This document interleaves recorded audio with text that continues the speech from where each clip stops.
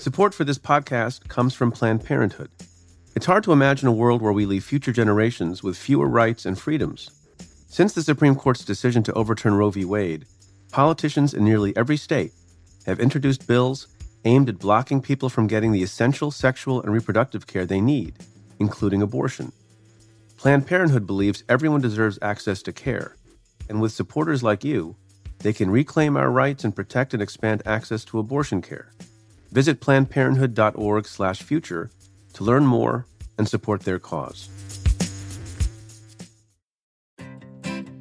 Support for this show comes from Slack. You're a growing business, and you can't afford to slow down. If anything, you could probably use a few more hours in the day. That's why the most successful growing businesses are working together in Slack. Slack is where work happens, with all your people, data, and information in one AI-powered place. Start a call instantly in huddles and ditch cumbersome calendar invites. Or build an automation with Workflow Builder to take routine tasks off your plate. No coding required. Grow your business in Slack. Visit slack.com to get started. Hi, Stay Tuned listeners.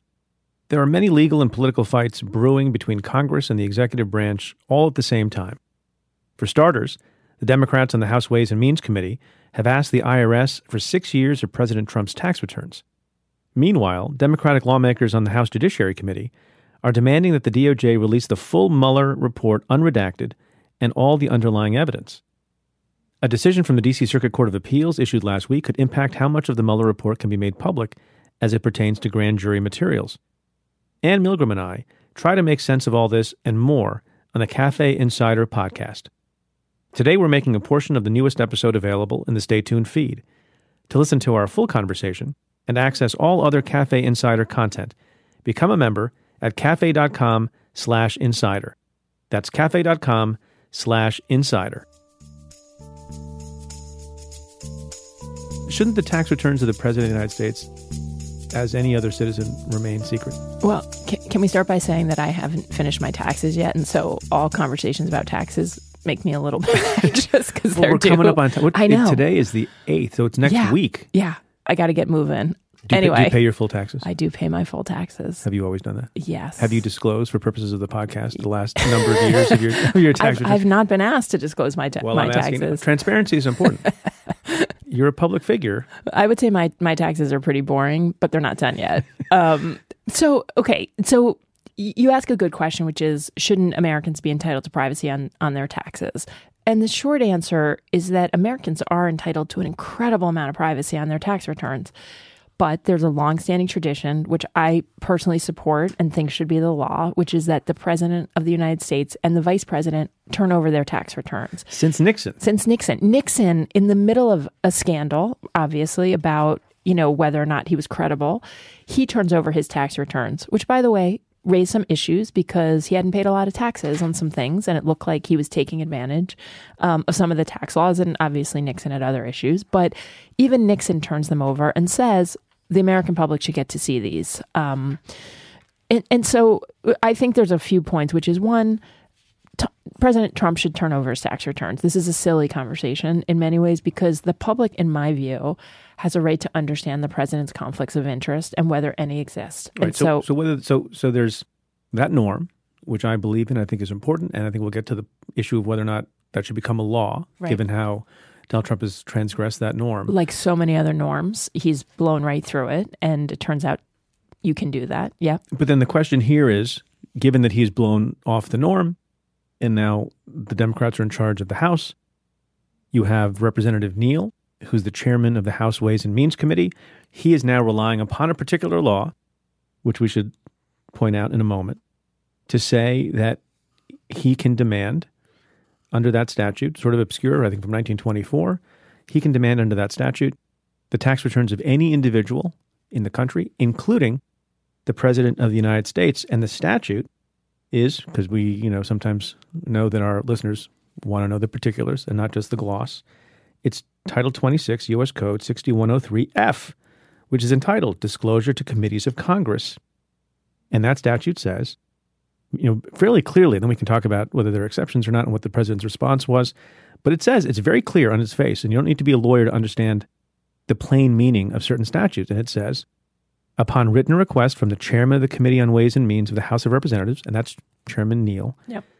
the secretary shall furnish such committee with any return or return information specified in such request, except that any return or return information which can be associated with or otherwise identified directly or indirectly a particular taxpayer shall be furnished to such committee only when sitting in closed executive session, unless such taxpayer otherwise consents in writing to such disclosure. So there's a provision for maintaining the confidentiality of the return, but the statute is very blanket and says shall furnish. Right. The Congress wants it, the Congress gets it. And the purpose behind the statute is generally that Congress wants to understand how tax changes or tax laws impact certain people or groups of people. And so they have the ability to pull individual tax returns and say, how does this affect, these 20,000 people or this individual?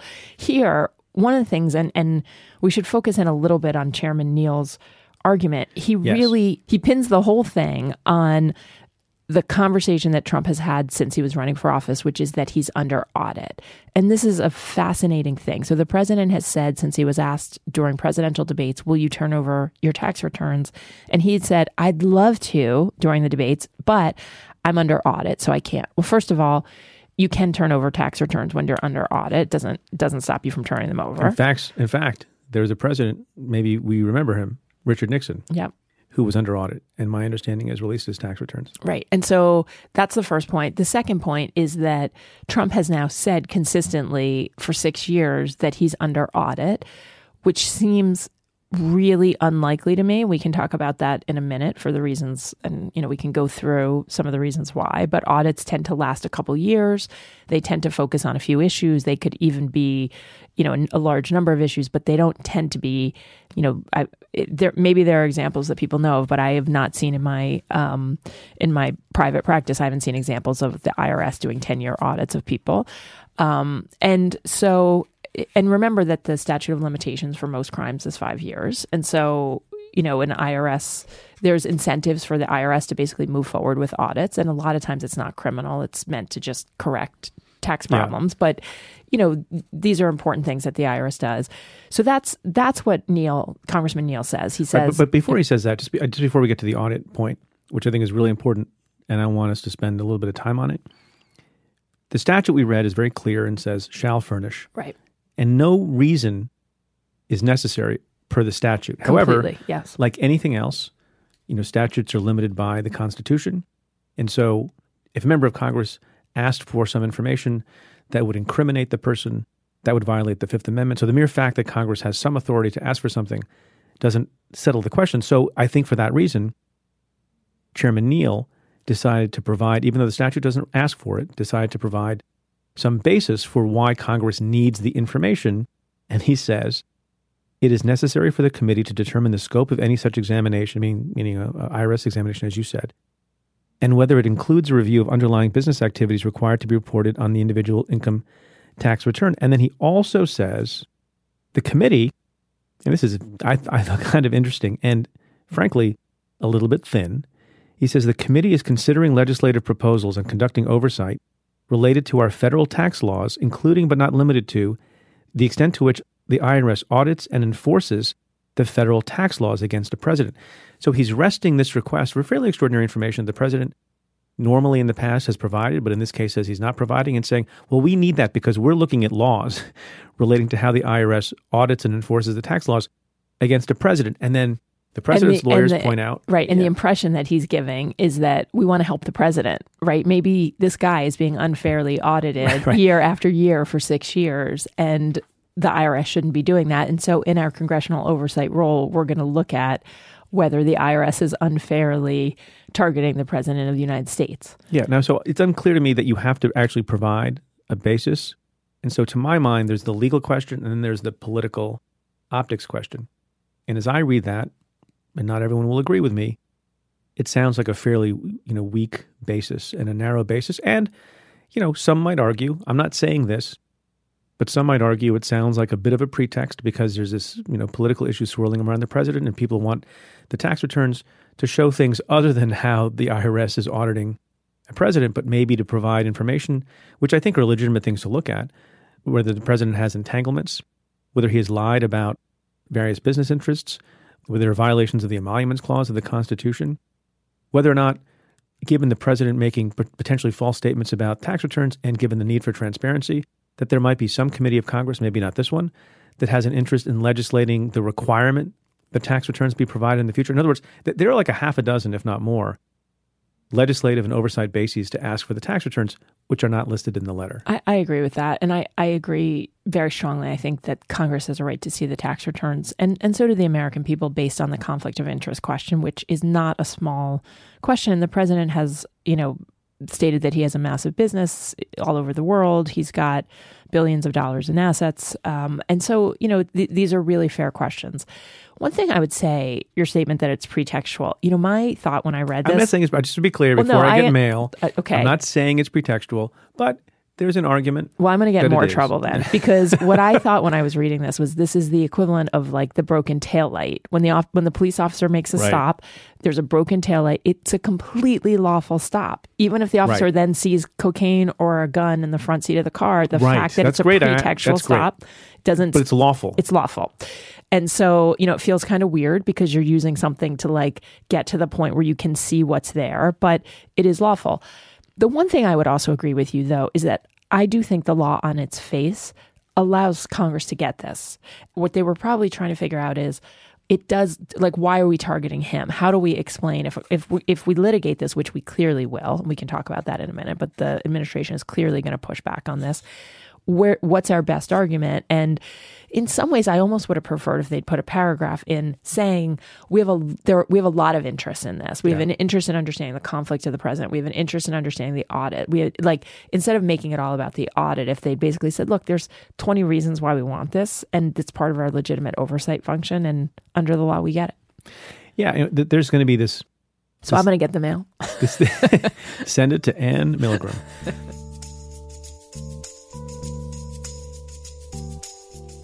I hope you've enjoyed this sample of the Cafe Insider podcast. In the full episode, Ann and I speak at great length about Mueller's report, Trump's tax returns, and more. To listen, become a member by going to cafe.com/insider and get access to all insider content. That's cafe.com/insider. To the many of you who have chosen to join the insider community, thank you for supporting our work.